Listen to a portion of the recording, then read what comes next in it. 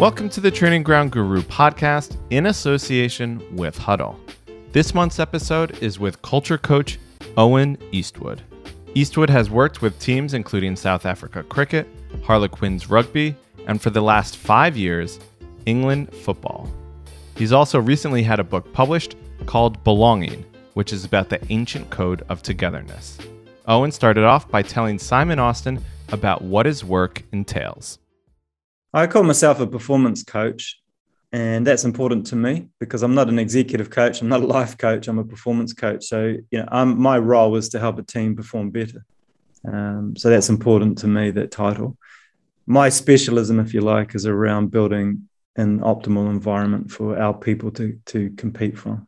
That's it. And so that's my really real interest. And obviously in belonging, that's what I really get into, was what have we learned both from science, but also from our ancestors around what is the optimal environment that people thrive in, are able to, get close to their full potential and do it in a way where everybody is lined up and selfless. The other things I'm pretty fascinated by. So that's when I get invited by a team to come and have a conversation. It's around that. They're not asking me to help on their strength and conditioning or anything practical like that. It's a bit more, let's get our thinking straight around this. And then obviously we need to have some good practical advice about how we bring it to life. Yeah, and it seems to me quite an unusual job, really, focusing on the culture, as you say. How did you get into that in the first place? Yeah, well, I've probably invented my own job, to be perfectly honest. I got into it completely by accident. I was a lawyer for around 20 or so years, which I absolutely loved. I love studying it. I love practicing it. I love the people I worked with.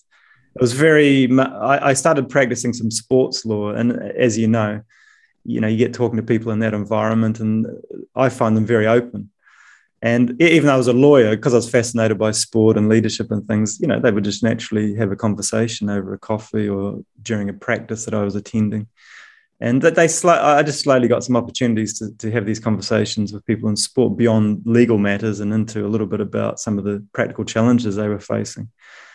And what I found over time, without any real insight at all, but what I found is often the issues they raised were to do with the environment and people and relationships. And they didn't seem to, although there would be psychologists and other specialists around, they didn't seem to have great answers to some of those questions. That definitely got me curious. I started doing a bit of my own reading, and then there was just some people started asking me to come in and have a conversation and then come in to help. And over a couple of years, probably, I became a coach and left the law. But in some ways, I probably invented it. I don't think if you went on Google, there's many people who would just define their job in the way that I do. But I'm not trained. I'm not a psychologist. I'm not trained in any of this. It's all really practical experience that I've accumulated. So I've just put a label onto that, and that's what I do. Yeah, excellent. What was your first involvement with the sports team? Working with actual players and coaches. My first project was with the South African cricket team, actually. So I'd done a little bit. The All Blacks had a review by their sponsor, Adidas, and I was brought into that. But that was to help explain to Adidas some of the special attributes of the All Blacks team culture. So I wasn't working with the All Black team. I was working for Adidas, really. And I spoke with players, spoke with coaches, and then translated it back to Adidas around some of the Maori ideas that sit behind the All Blacks culture. Then I was asked by Mike Ford, when he was performance director at Chelsea Football Club, just to come and have some conversations with him around how they were sort of the Blue Revolution, how they were going to transform their identity and their culture from the club that it had been through to the one where a new owner had come in with a lot of money and Mourinho, et cetera, had come in to coach. But they were just good conversations, really. I wasn't working with the team. So South African cricket team was the first time I actually had to roll my sleeves up and work with the players and coaches. And we actually had to create something from scratch. And, as in Belonging, I have a whole chapter on explaining the context of that and how we went about it. Yeah. No, that was very interesting. And it was very interesting reading about your own upbringing and the influence of the Maori culture as well. So something I'd not heard of before, that Whakapapa. And you talk in the book about how you wrote a letter to the local Maori tribe to ask about your own sort of heritage and sense of belonging, which was really interesting. Yeah. I think when I think about growing up, sport was absolutely central to it. And that's actually something that I bring to my work today. I sometimes talk about this. So when I was 5, my father passed away suddenly. He was only 41. And in my family, my mother was 39, and there was 2 brothers, 12 and 10. Myself was 5 and my sister was 3.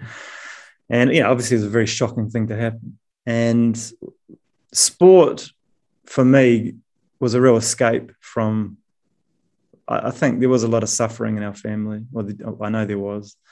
For me, I would go and kick a ball around in the winter or hit a cricket ball in the summer just by myself. We lived in a farmland, and there was big paddocks that I could go and play in. And I really escaped, and it sort of created another world in my mind of where I was. And I know it might sound corny, but I owe sport a lot, I think, for being able to help me cope with those tough times. But the other thing about sport which really opened my eyes was that, we were a single parent family. We were on a widow's benefit. My mother had a part-time job at the school, just helping out in an admin role. And that was us. A lot of our food, etc., would come from our wider family. So it was a very humble background. But, we never wanted for much, but we didn't have any special things, that was for sure. But what would happen is that when I was growing up, I would get a ride into the city that was near us in Invercargill and watch our local rugby team, Southland. And our local rugby team, we are the very small province at the bottom of the South Island. But when I was growing up, we had 6 All Blacks in our first 15, which it's never, now we've probably had 1 All Black in the last decade. But at that time, in that one team, we had 6 teams. And, one year, we beat Australia, who were on tour. The following year, we beat France. And we had an amazing team. So what that felt like for me was I was about 10, 11, whatever. I'd go in and watch this team play who represented where I came from. And they were beating anybody. And I would go away from that thinking I was a champion. And I was thinking like I was a real winner. And I was part of something very special. And I've never, ever forgotten that. To me, that's why purpose and the connection with the tribe is so important around sports. Because I benefited from that. It actually helped with my own self-esteem in many ways. It made me feel quite good about myself and sort of proud of where I came from.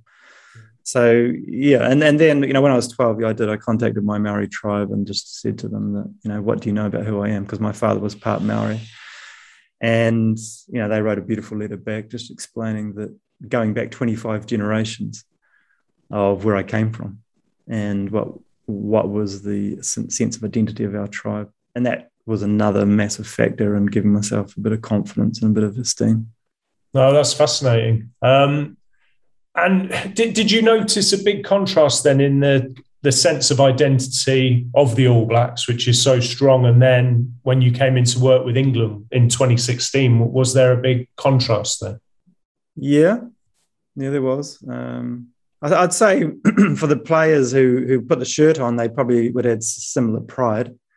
I would not undervalue that or underestimate that whatsoever. But how they went about framing what it meant to wear the shirt is very, very different. I think one thing I was surprised about with England was there was just no institutional passing down of the stories, the original team or any of the ancestral team. There was a lot of knowledge of 1966, but a lot of it was just sort of random, depending on what the guys had heard growing up, and those type of things. So while the All Blacks have very powerful and clear inductions and rituals around explaining where they come from, their ancestors, what the shirt represents, where their values come from, what they look like when they're being lived, all of those things are really well done. So that's something we've tried to move towards with England, trying to give the players an understanding of this is the heritage of the team. This is what we call our anchors around our identity. And these are the stories of where they've been lived in the past. And then create a space for them to imagine how they could live them themselves and leave their own legacy. Yeah, because I know you've got that quote from Michael Owen in the book where he says it was never really spoken about what it means to be English when he was in the team. No, and he contrasts that with Manchester United when he was being recruited by Alex Ferguson. Sir Alex invited him to his house, sat him down and explained the identity story of Manchester United and what that shirt meant. And he'd never heard a coach talk like that before. And not only was that part of the recruitment process, it was something that Sir Alex mentioned in his coaching, he integrated into his coaching, those values of Manchester United and the identity and also the opportunity for that team to make its own history. So those things stuck with Michael. And when I spoke with him, he was curious probably as to why similar conversations hadn't happened in the England team when he played for that team, which had as an equal, if not even greater, story around itself. Yeah. So how did you go about kind of building that sense of belonging and the heritage with the England team? I think it's important. I'm a coach, so my role is to provide insights and ideas and challenge if necessary to the people really responsible for it, which is the coaches, management team and the players. So I definitely not taking credit for the journey they've been on under Gareth Southgate. Let's want to make that clear. Yeah. But my role was, first of all, belonging is a condition that humans require.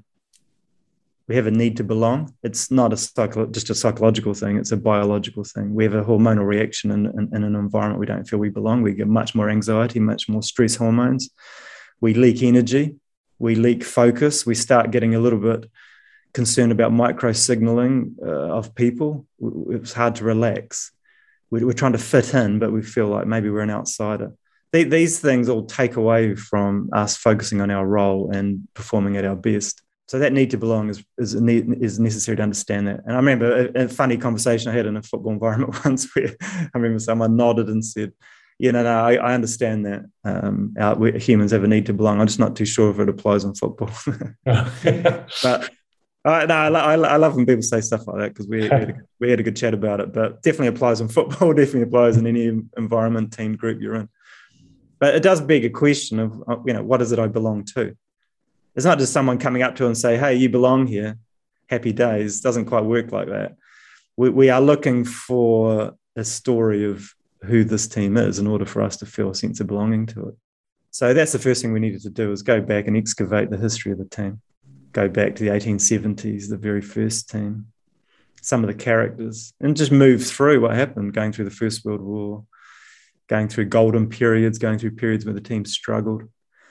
Looking at 1966, not as like a trophy, but what was special about that team? I mean, why were they able to overcome their adversity? What was the culture like? Rather than seeing them as icons, just seeing them as just fellow people who wore the shirt. So Bobby Moore, for example, rather than just some iconic untouchable, I think the way we would think about him is he is someone who personifies composure. We've shown the team clips of him tackling Pelé in the penalty box, looking up and then putting through calmly an amazing ball which sets off an attack. So those practical traits that when we wear the shirt, we inherit those traits, and therefore those ancestors become much more real and practical, useful, rather than just big superheroes. So that's all been put together, and Gareth Southgate has done a wonderful job of giving the players a sense of, let's write our own chapter now. Let's not be, defined by what went before us. Let's just create our own story. And if people are doubters and people think we've got weaknesses and people think we can't compete at the very highest level, okay, that's fine. They can think that. But actually, we've got an opportunity to do our own thing. And obviously, he's had a hell of a lot of success in the last two big tournaments and making that team competitive and creating history. And I suppose identity is always evolving, isn't it, really? Because I know we had a chat a few months ago, and what it means to me to be English, or what I see that as, is going to be probably different than someone a lot younger or from a different background. And I suppose I think of some of the black players in the team, maybe when they look at the team in 66, there weren't any black players in that team, for example. So that identity does always have to move. And I think you call it creating a new chapter, don't you, in the book? I know. I learned this myself with the South African cricket team in 2010. We created this Protea Fire culture, which had this defined purpose, really powerful sense of identity, anchored around 3 traits that we really value as being part of this team, and we value in each other, and we aspire to live those traits when we wear the shirt. So it was pretty good, and the team went and had an amazing run where for 4 years they were the world number 1 in Test Nation, except for 1 month in that period. Like, they had an amazing run. Then they lost the World Cup semi-final in 2015, and they were so gutted that a lot of the senior players just lost a bit of motivation, lost a bit of energy around that. And the team slipped down to world number 7th. So in 2016, I was invited to come back in, and we wanted to reconnect with what this culture actually was. And when I went into that camp, I actually had a mindset, just my inexperience really, that what we need to do is just sort of connect everyone back to what that old identity was, and it'll be happy days again. But what I found during that camp, and it was a massive learning for me, is that the first thing I needed to do and the coaches need to do is actually just shut up and listen to the players explain what it meant to them to wear the shirt. And something that really powerfully came out of that 2016 camp was that the young guys, and it wasn't one culture or one race, it was actually just young generation generally, felt the team was too defensive and cautious and wanted to play a much more aggressive, proactive style of play. And they equated that to what the identity of the nation was, and how South Africa was emerging as a country with more energy and more powerful and to be more assertive. And so actually the whole culture and the identity was shifted around. The senior players understood that, listened and bought into it, and the coaches facilitated it. So the identity of the team shifted again and evolved. So coming back to your point about the England football team, for example, absolutely. The key thing is to make it as inclusive as possible so that it's not one version of who we are, that we're taking multiple perspectives on who we are. So part of the heritage story, of course, is Viv Anderson, being the first, full international senior men's player for England. But so was Laurie Cunningham, who actually a year before played for the England under-21 team and was the first under-21 guy ever to score a goal when they beat Scotland 1-0. So that's something we've done as well, just introduce the story of Laurie Cunningham, because he's quite an epic character in his own right. Very, very talented, quite a flamboyant attacking player. Went to Real Madrid from West Bromwich Albion, which was like a massive thing in those days. Came back to Manchester United for a bit, then I think went back to Spain and was tragically killed in a car accident in Spain. And he was someone that was just forgotten. But for a lot of players in the team, he's someone they can look to, and they like his swagger. They like the fact that he was a pioneer and created history. They liked his courage in going to Spain and putting himself, in the spotlight for Real Madrid. But there's also a lot of emotion around the fact that his life was taken away too young. Mm. So those stories are really, really important. It's not just, some of the usual names, I suppose. And I suppose that listening was evident with Gareth with the taking of the knee, where he very much listened to the players, and he said he learned from them and he took the lead from them really on that. Mm. Yeah. I think that was well received, and I think people were impressed by his leadership around that. I know I certainly was. I think one of the things about his leadership is that he genuinely sees it as a player's game. That's how I interpret his philosophy. It is their game, and he is there to facilitate them achieving, what their potential might be. It's not all about him. He's not the hero of it. The players are the hero of it. I know that sounds a bit basic, but I think sometimes people get that a bit wrong, that the players are pieces, in a chess game that you move around or whatever, and it's actually the coach or the manager is the real hero of it. But his humility and his experiences tell him something different. I think that his stance on that is an example. Yeah, and the players can see that, can't they? If the manager is in it for themselves or if he's in it for the group. I really do believe that. And I think a lot of that is just unconscious. It's not a thought process. I think when we're in an environment and we think our leader cares about us and will put us before themselves, I think we have a different hormonal state. Well, I know we do. Than if we have doubts about that, whether we think that the manager is in it for themselves, first of all, and could turn on us, could put us under the bus if things start going wrong. I think that makes a massive difference to how people, some people are more resilient to that than others, but I think it affects everybody. Oh, just a final one in England. There were some interesting things that were done, weren't there? Because Dave Reddin did a presentation for us at one of our webinars. So he talked about things like the trip to the Marines, the legacy numbers, the letters from the previous players in the position. I just wonder if you could talk about those a little bit before we move on. Well, the first thing is, when I was invited to have a conversation with the guys, I think it was 2016, it was Dan Ashworth, Dave Reddin and Matt Crocker. Yeah, I still have a huge amount of respect for the fact that they would even invite someone like me to come and have a chat. That shows a real open-mindedness and also, I think, a real growth mindset that they felt this was a space that we could possibly do better and give us a competitive advantage. So, one thing I've learned with my experience is someone like me doesn't turn up and says, "Oh, hey, guys, I'm going to open your eyes. This is how the All Blacks do things. Let's go and copy it. This is the template for us." It absolutely does not work like that. I don't have a model or a template. I think everything is just incredibly contextual around who you are, the history of the club, the ownership of the club, the personalities at the club. All of these things affect what we can and can't do from a cultural point of view. So they had a real open-mindedness around exploring these ideas. And, when I came, I spent 3 months actually doing a really, really deep reflection on the history of the team, but also how the culture could be taken forward. And again, they received that really well because that had some real challenging ideas in it. Included some players felt like we didn't really have an identity. We just copied what France and Spain were doing, and it felt like a little bit soulless. There were sort of experiences of some of the, black players who was possibly news to them as well. There was a lot in there which sort of challenged the way things had been done in the past.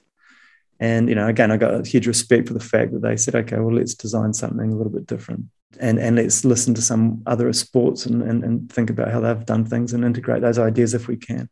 Mm-hmm. And then, when Gareth became the manager, he philosophically was aligned with exploring those ideas, while some managers probably wouldn't have been. So the timing of that worked out very well. There's lots of, there's the Marine camps, there's lots of things. I think during the Euros, there was some coverage around a ceremony where the players were each given a legacy cap.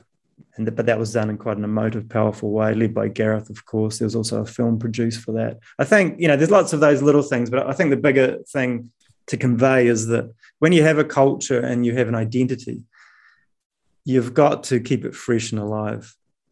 You can't just have a camp once every couple of years and talk about it. It has to be integrated into the experience. Mm. So the language, for example, the values, it's one of the challenges for the coaches to actually try and bring it into the way they coach. That's when it really starts to resonate with the players. So it's something that they feel and see on the field. It's not just sort of, talks about our heritage or visioning of the future. Those things are important, but it's the integration. So people like Ian Mitchell, Bryce Kavanagh do a wonderful job around, bringing it into the day-to-day environment in the England team, obviously led by Gareth and Steve Holland. I'd imagine that the former players were very pleased to be involved as well and to still feel that link, because the link goes both ways, I guess. Yeah. Well, they were amazing, really, in how welcoming they were of me to come and have a conversation. I met with England players back to the 1950s. I went to Jimmy Armfield's house in Blackpool and spent an afternoon with him and just asking him what it was like in his, 58, 62, 66 World Cups and his experiences. And, the players love those stories being brought back, I think. One of the ones which was highlighted in an article before the Euros was, in that conversation with Jimmy, that amazing situation where he was the captain of the team between the 62 and 66 World Cups. And I think the 62 World Cup, he was in the World 11. And so he was the natural captain of the 66 team. And I think it was the last first division game in those days of the season. I think 65, he got injured, quite a bad injury. He was out for quite a period of time and only really came back in some warm-up games. So Alf Ramsey selected him for the team, but said to him, I'm not sure whether you're going to be fit enough to really contribute here. So you're not going to start, and Bobby Moore will continue to captain the team. So, here was this guy who really, it looked like life was destined for him to captain the team in a home World Cup in 66, and it was taken away from him. Mm-hmm. And as the tournament turned out, he was dressed for every single game. He didn't get 1 minute of play. He did get a winner's medal, but he didn't actually take the field. So just imagine what that would have been like for him. And I asked him about how do you dealt with that? And he just, without any hesitation, just said, on any given day, someone has to make a sacrifice. He said that was our ethos of the team. So it would have been completely indulgent and selfish for me to have had my head down, feeling sorry for myself. That just was not the culture of that team. So that was something that we brought back to the team and said, this is something from our heritage, our history that we can reconnect with and live. So it's those practical things we're looking for, not just we're a great team, we're better than everyone else. And I think that's all BS. It's much more practical about, this is what's special about and different about us. And, this should inspire us to sort of try and create our own story. And you mentioned Harlequins at the start. I've been really fascinated actually about what's happened there, because I suppose a lot of it has kind of defied conventional logic, hasn't it? So just to explain to people, I think the coach went, was it December or January? Yeah. Right. And there wasn't an appointment of another head coach. And then the team has gone from pretty much the bottom of the table to champions and playing a fantastic style of rugby as well. And I know you've been involved with them, and I think you're on the board now, aren't you, as well? That's right. Yeah. I came in I think December, just to work with the board really, and to just reflect on the bigger picture. Not the fact that the team wasn't performing very well at that time. It was a bigger picture reflection. Where are we? And what sort of state is our culture? And are we clear about what we're trying to do going forward into the future? And we could see that we needed to do some work around that. So I've helped them do that. Mm-hmm. I wasn't working with the team. The players themselves. And I would just have conversations during the season, obviously, with the coaching staff who did an amazing job after, the head coach departed. I think it's very tempting when a team wins to say, oh my God, they've just revealed the recipe for eternal success. We're a bit quick to jump on that. But at the same time, we have got to continually try and learn from, positive and negative experiences. Also, you got to understand, I've got my own biases, so I'm looking for that. I'm looking at these things and having my, confirmation bias. But when I think about Harlequins, I suppose a few things jump to mind. One was just empowering players, because when they were, towards the bottom of the table when they lost their head coach, who was a good person and the players cared about. They could have gone one of two ways, really. They could have tanked, and particularly given the fact that relegation was suspended last season, so there wasn't the threat of being relegated. So they could have easily tanked. I think that could have happened. Alternatively, they could have decided actually, we've got an opportunity maybe just to play in a different way and with a bit of freedom, because no one's really expecting much from us. So why don't we just commit to each other and just go for it? And that's what they did. I think one of the narratives, which is an interesting one, is the idea of the genius coach and genius manager. I think in football there's far too much of this idea that what we need is a genius manager. Obviously, any leader is very, very important. I don't want to understate that, but I think there's some interesting research and interesting books in this, recently around parenting, which I think is quite a good analogy. And in some ways, I think the punchline is, it's not about being a genius parent. It's about avoiding doing dumb things and screwing them up. And as a non-genius parent, I think I can relate to that. So, you don't have to be brilliant, better than every other parent, better than every other coach, but actually just don't do things and I think, so things that can screw a team up are things like distrust. Like people actually not trusting each other just because of the way it's been set up or the way of behaviors. I think it's things like people aren't clear on actually what the game plan is and actually what my role is within it. It's things like, I think, sort of wild mood swings and inconsistent behavior from leaders, where you come in each day not knowing what the hell the environment's going to be. I think that's, and same with parenting probably. Don't think that's optimal for people. I think people thrive when there's a consistency and a composure around the environment, albeit we understand life and sometimes some days are better than others. and things blow up from time to time. We understand that, but the norm is something which is pretty consistent and predictable and pretty calm. So if you're not doing those things, so I think that's one thing I'm still thinking about it, but with Harlequins, I think the coaches came in and sort of simplified everything. I think they shortened practices, shortened meetings, just asked the players for their views. There wasn't any complication or anything political going on, nothing like that. They were able to get this great working relationship, and the players bought into it, and they started to take ownership of it. And most importantly, on the field, they were driving it. That's how I look at that a little bit. It was interesting as well with the style of play, because we'd been used to hearing that you couldn't play this style anymore because of modern rules and the way the game was going. But they did play a very flamboyant running style of rugby, which went back to their traditions. Yeah, that's exactly right. They played Harlequins, I think, is the fourth oldest rugby club in the world. It's got an amazing heritage. And right from very early days, they attracted these really attacking backs in particular. And that one of their really important pioneer founders was Adrian Stoop, who was captain of England and at the same time captain of Quins. And he just believed in playing with a lot more width and a lot more pace in the early 1900s. But that caught on at the club and has never left them. And they still have that mindset that fundamentally we are an attacking team. And we also love having a license to be a little bit unpredictable. So we don't just play by numbers. And that's another thing that happened during this season was that, in parallel with the work I was doing around defining some of this stuff, in parallel and independent in many ways from that, the coaches and players started to just reconnect with what the authentic Quins identity was, which is that when we got the ball, we don't really want to be necessarily kicking it away or just going through phases. We actually want to attack from anywhere on the field, but also in a way which is a bit unpredictable and just making it up as we go a little bit. So they love that. I mean, who doesn't? I don't know many kids who play rugby or football or anything in the backyard who just are desperate not to have the ball and defend. I think we like to have the ball. We like to do something with it, and we're the one that score. So you're just tapping into something which is just there. So they did a wonderful job of that. And, there will be people looking at their defensive record and saying that was impossible. I mean, they conceded so many more tries than you're allowed to statistically to be a champion team, but they managed to do it. And the mindset was a little bit of whatever a number of tries we concede, we'll score more. But that's something that I believe they need to mature and evolve, because I don't think that's potentially a sustainable mindset. And I know that with the new head coach, etc., there's a real focus on getting better from a defensive point of view.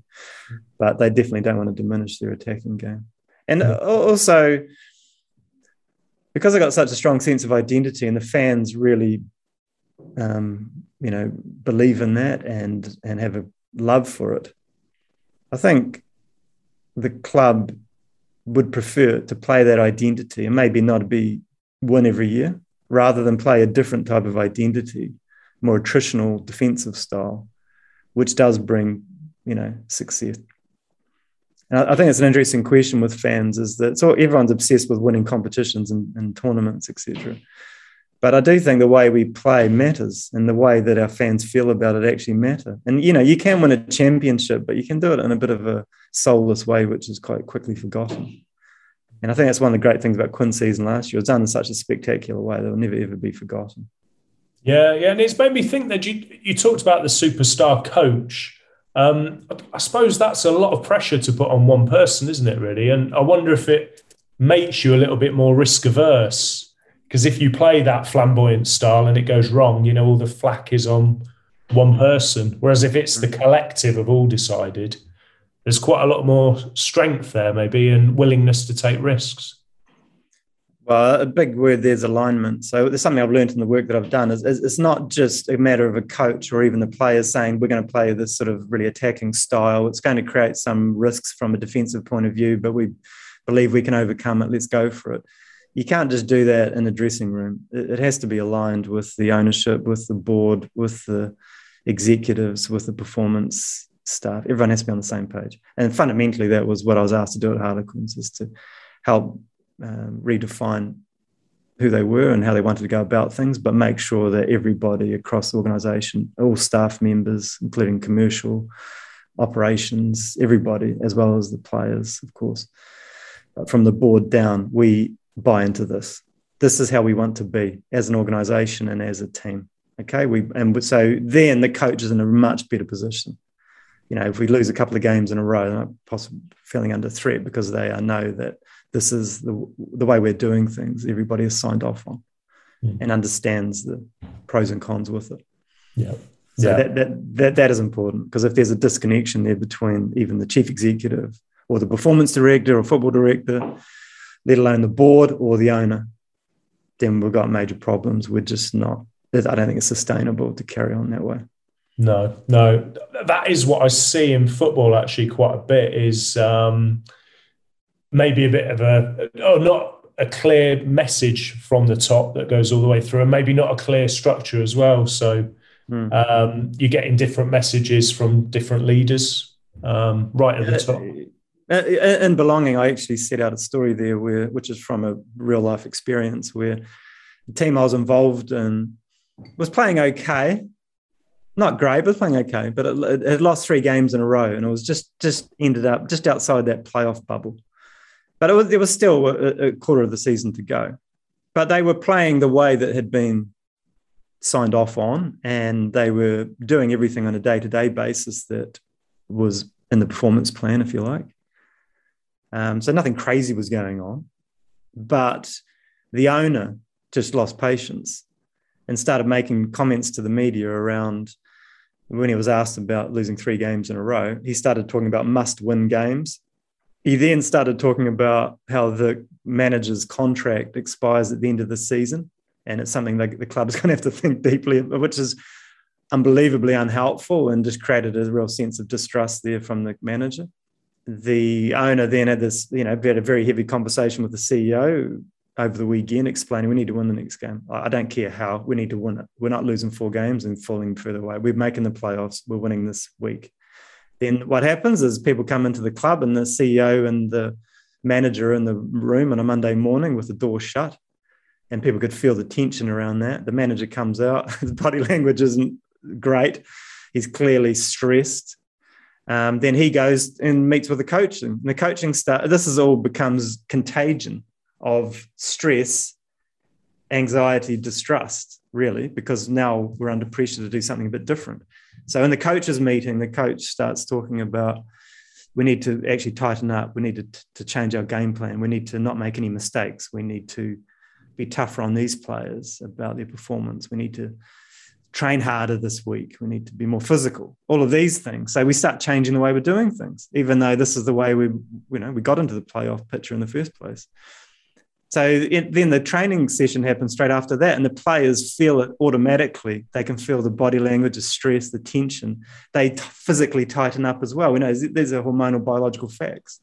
So by the owner's behavior, 24 hours in the 24-hour cycle, the whole mindset and the organization of the team and the way it's being led is changed.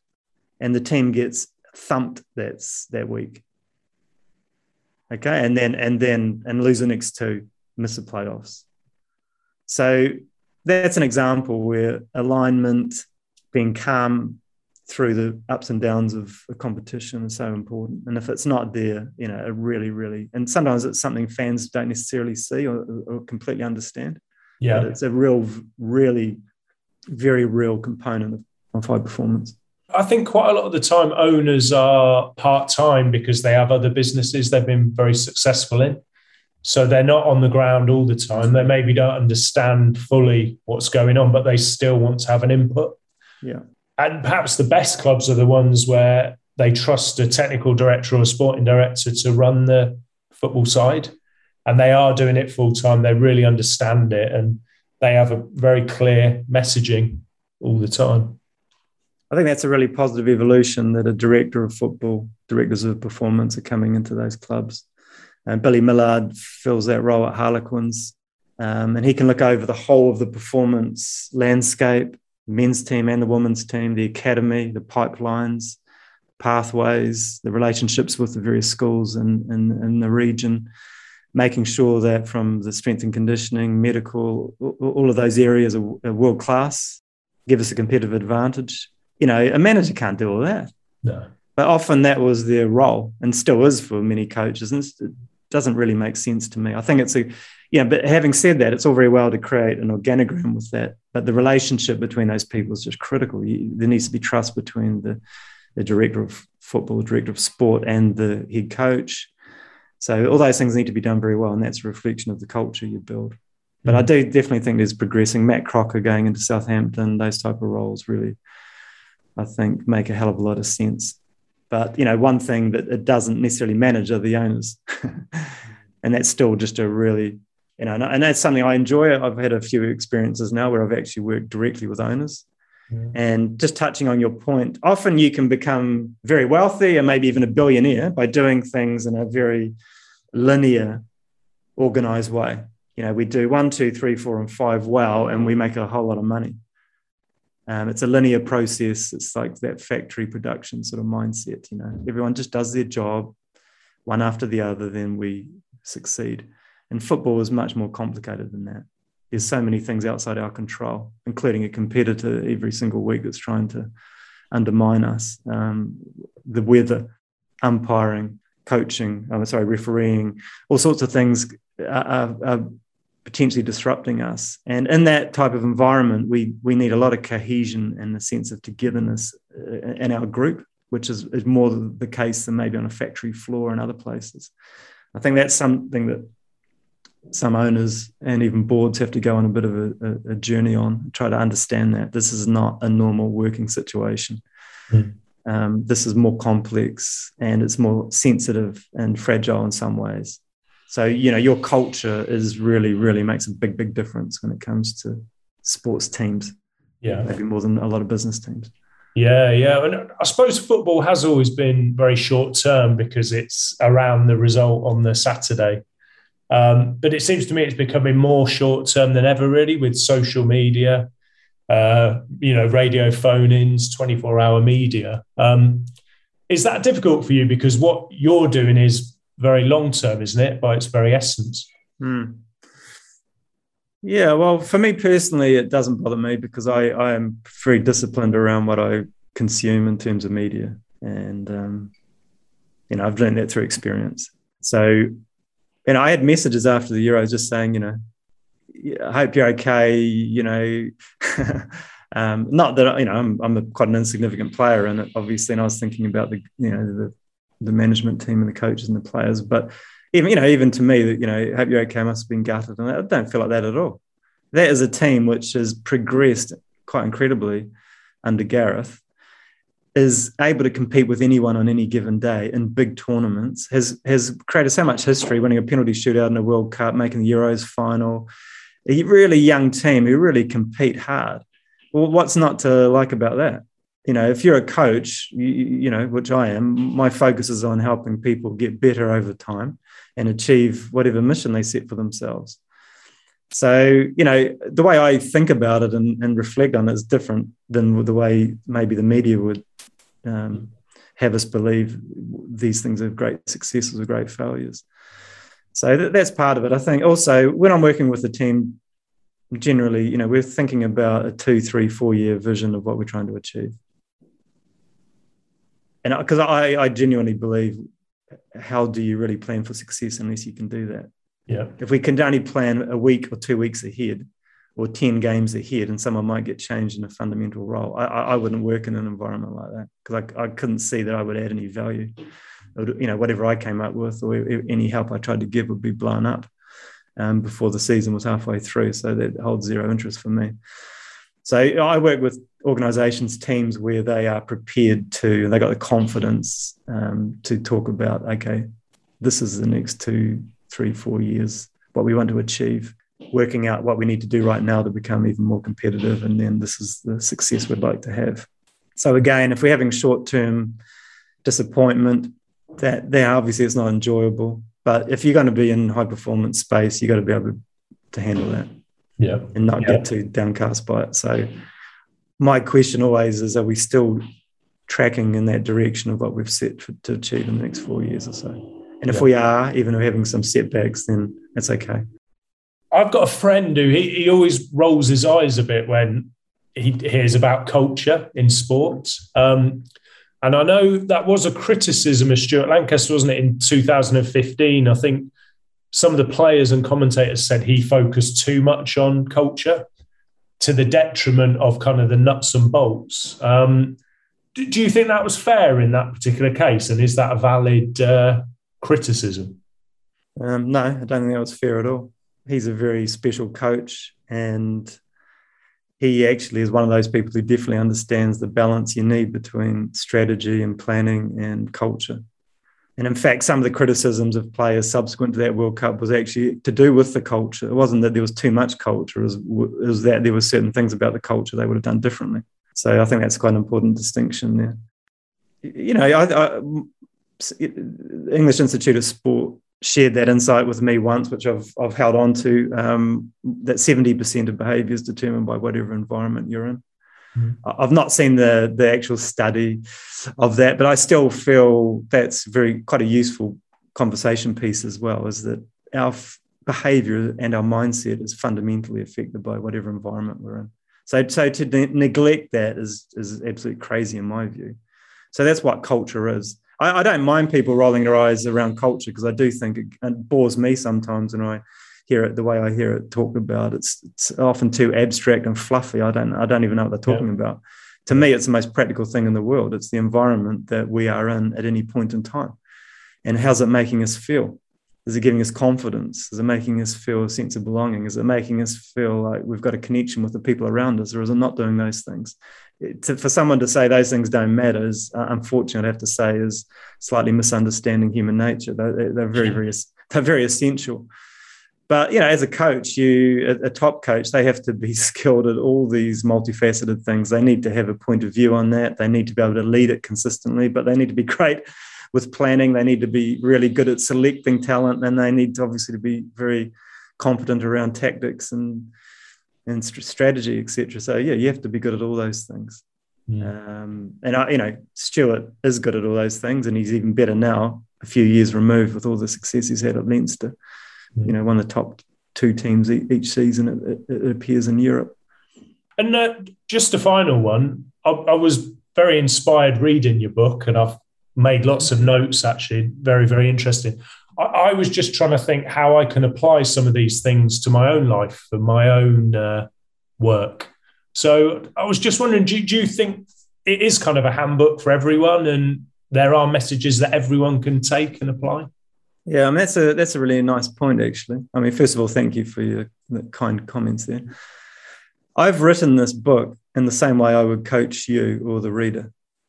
I haven't written this book in a way which is directive, in the sense of, at the end of each chapter, these are the 5 things you must do now. Go away and do it. Because I don't believe in that. I don't believe that's how you create success, because I think everything is so contextual. I think you've got to work stuff out for yourself. I think you need to understand some of the big principles, and then you need to figure out how to apply them. So it's not that type of book where, you know, this is the 5 things, and then the next 5 things, and you just go away and do it yourself, and then suddenly we're the best team in the world or the best business in the world. I don't believe in that. And also, my coaching philosophy is not that. I don't come into an environment and say, this is your lucky day, I've arrived, sit down, I'm going to tell you the truth. You know, I mean, I'm the opposite of that, I hope. So I've written the book in the way that I coach, which is what I'm trying to do, is I'm trying to share some insights with you, based in science, but also based on our ancestral wisdom. Both of those things have a big influence on me. So I will always share those. I will then share some of the research and science that connects those ideas. And then I'll tell stories. And each of the chapters has multiple stories, all real stories. Some of them are personal to me. Some of them are part of my work experience. And some of them are just people that I've been able to connect with, like the Seattle Seahawks and Chicago Cubs, who told their story to me. So that's what it is. It's sharing some insight. It is sharing stories. And then it is hopefully being a catalyst for the person I'm coaching to work out, okay, that's really cool. That's new to me, some of this stuff. It's really got me clear on my thinking. and okay, this is what I'm going to go do now in order to bring it to life. And that's a way of with intent. That's the way I wrote the book. I wanted to come across that way, not that these are the 5 magic answers to solve all your problems. No, that's fantastic. Thanks so much for your time, Owen. Thank you, Simon. All the best. Thank you for listening to the Training Ground Guru podcast in association with Huddle. We'll be back next month with another episode. In the meantime, you can follow our latest updates on the website and on Twitter @ground_guru.